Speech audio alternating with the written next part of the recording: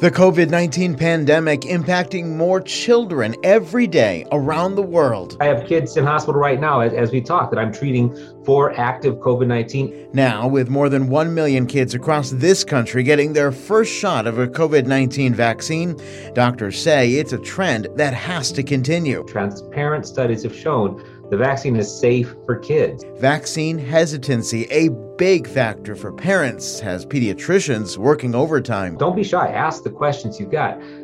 And in all transparency and honesty, I will answer those questions. This is a KOLD News 13 original podcast, Conquering COVID.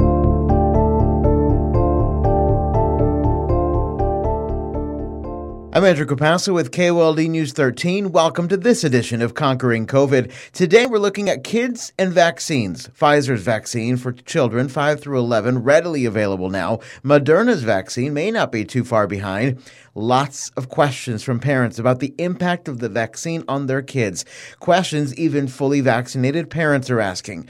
My guest today is Dr. Sean Elliott. He's a pediatrician and professor emeritus at the U of A College of Medicine. It is wonderful to be here. Thanks for bringing me in. Nice to see you again. So let's talk about kids and vaccines. This is something a lot of parents have been waiting for. Some, though, not so much, as we know. There are several studies showing only a quarter of parents want to go get their kids vaccinated right away. What's your reaction to that? The studies have shown that, and in some parts of the country, it's more like 30% of parents want their kids vaccinated. And on the other half of that, the 30% that no way, Jose, we understand.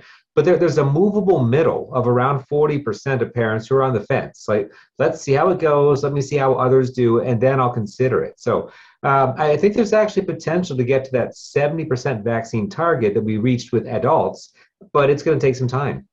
A lot of people are about that let's see what happens kind of in the middle thing. We saw this with adults, right, when the vaccine came out in the early part of this year. What do you tell the people that are like, let's see what happens? First of all, and I need to be very clear about this, it is very reasonable to have questions, right? It is a newer product that the whole pandemic has thrown all of us for a loop. I get it.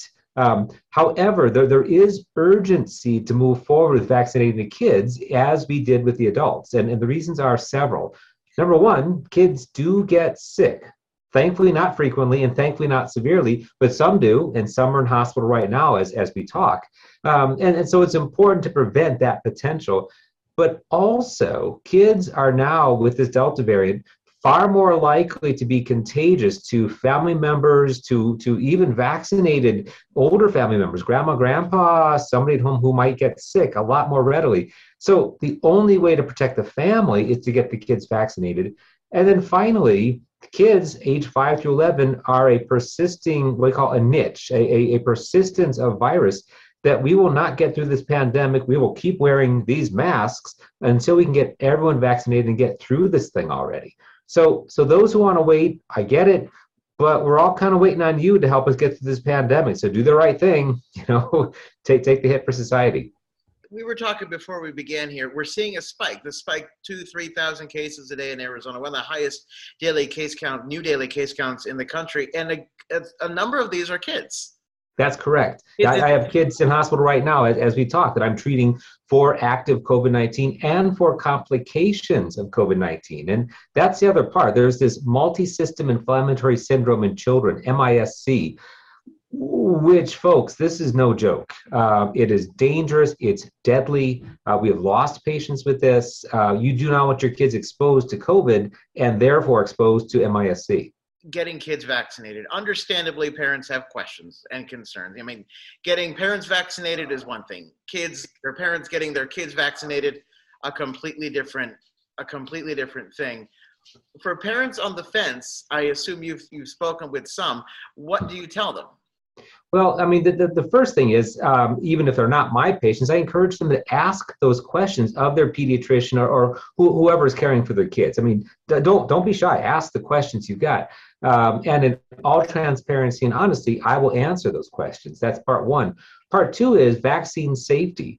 Yeah, this vaccine has been tested extensively in adults, in young adults, and now in kids very rigorously. If anything, some of us feel a little bit too rigorously because it took a while to get formal approval by emergency use authorization. But, quite honestly, that did the right thing. Transparent studies have shown the vaccine is safe for kids. And finally, it works. In fact, it works as well, if not better, than it has and does for adults. So ask the questions if you got them, but be reassured that there's a whole bunch of very smart people checking to make sure this vaccine is okay for kids. Misinformation is an issue here. We continue to see it with the adults. One concern is impacting kids' fertility down the road. That has been proven false. Many of the theories that would prevent someone from getting a vaccine for their child has been proven false. The side effects that we're seeing in kids, much like we see in adults, the sore arm and yep. Anything that goes away pretty quickly. How do you combat the misinformation? Well, again, we have to be very clear about, where's their source, and hopefully helping that person understand that their source may not have their best interest at heart. There is indeed fake news available via social media, a lot of which, believe it or not, is being created by automated web bots. These are not even human beings. They're programs created to fool us into putting ourselves at risk. You got to imagine somebody's trying to axe me by giving me false information. They're not my friend. So we try and at least find out where that source of information is coming from and then address it at its root and then provide the real stuff. This is data which is published, peer-reviewed, meaning that a whole bunch of smart scientists looked at it, made sure it's not fake, and then was okay to be published. So provide the right stuff and take down the bad stuff. As someone who's been in this for a while, dealing with this pandemic and with these vaccines, how dangerous is that misinformation? Yeah, it's very dangerous. And in fact, the reason we're still here today wearing masks and seeing people die from COVID-19 is, I think, a direct result of that misinformation. So whoever put that out there is trying to take out the United States of America. I do believe that. So I think we have to be very clear about, misinformation is a deadly harm to people who are at risk for bad disease. Right now, kids basically 5 and up, 5 through 12, 12 to 18, yeah. And then adults can get vaccinated. There's still that small segment of the population. I've got one here at home, a 2-year-old, that can't get vaccinated yet. But as more adults get vaccinated and more kids above 5 get vaccinated, what can families with those younger kids do still?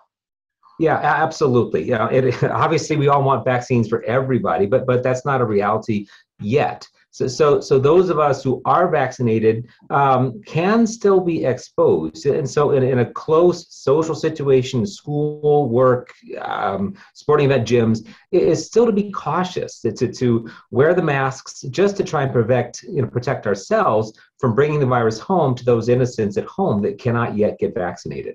You touched on this briefly. As more kids 5 and up get vaccinated, what does this vaccine for those kids do when you're talking about the pandemic and the length of this pandemic? Yeah, so I think that the vaccine for kids protects yet another large segment of the population from being at risk for getting the infection, but also furthering it or transmitting it to others. So just as with any sort of action, you have to take care of all the possible threats. Well, kids 5 to 11 are a threat to others if they get infected, and of course the threat to their own health. So this vaccine is huge to try and close yet one more door on the virus's ability to stay active in the world and to make new mutants. Are we looking at the end of the pandemic with this segment getting vaccinated?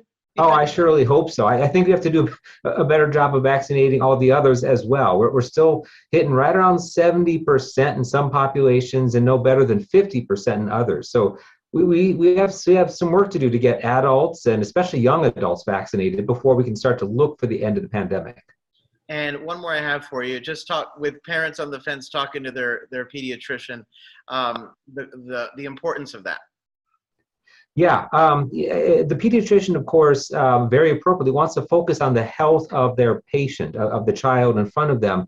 But I think all of us are strongly motivated by societal good.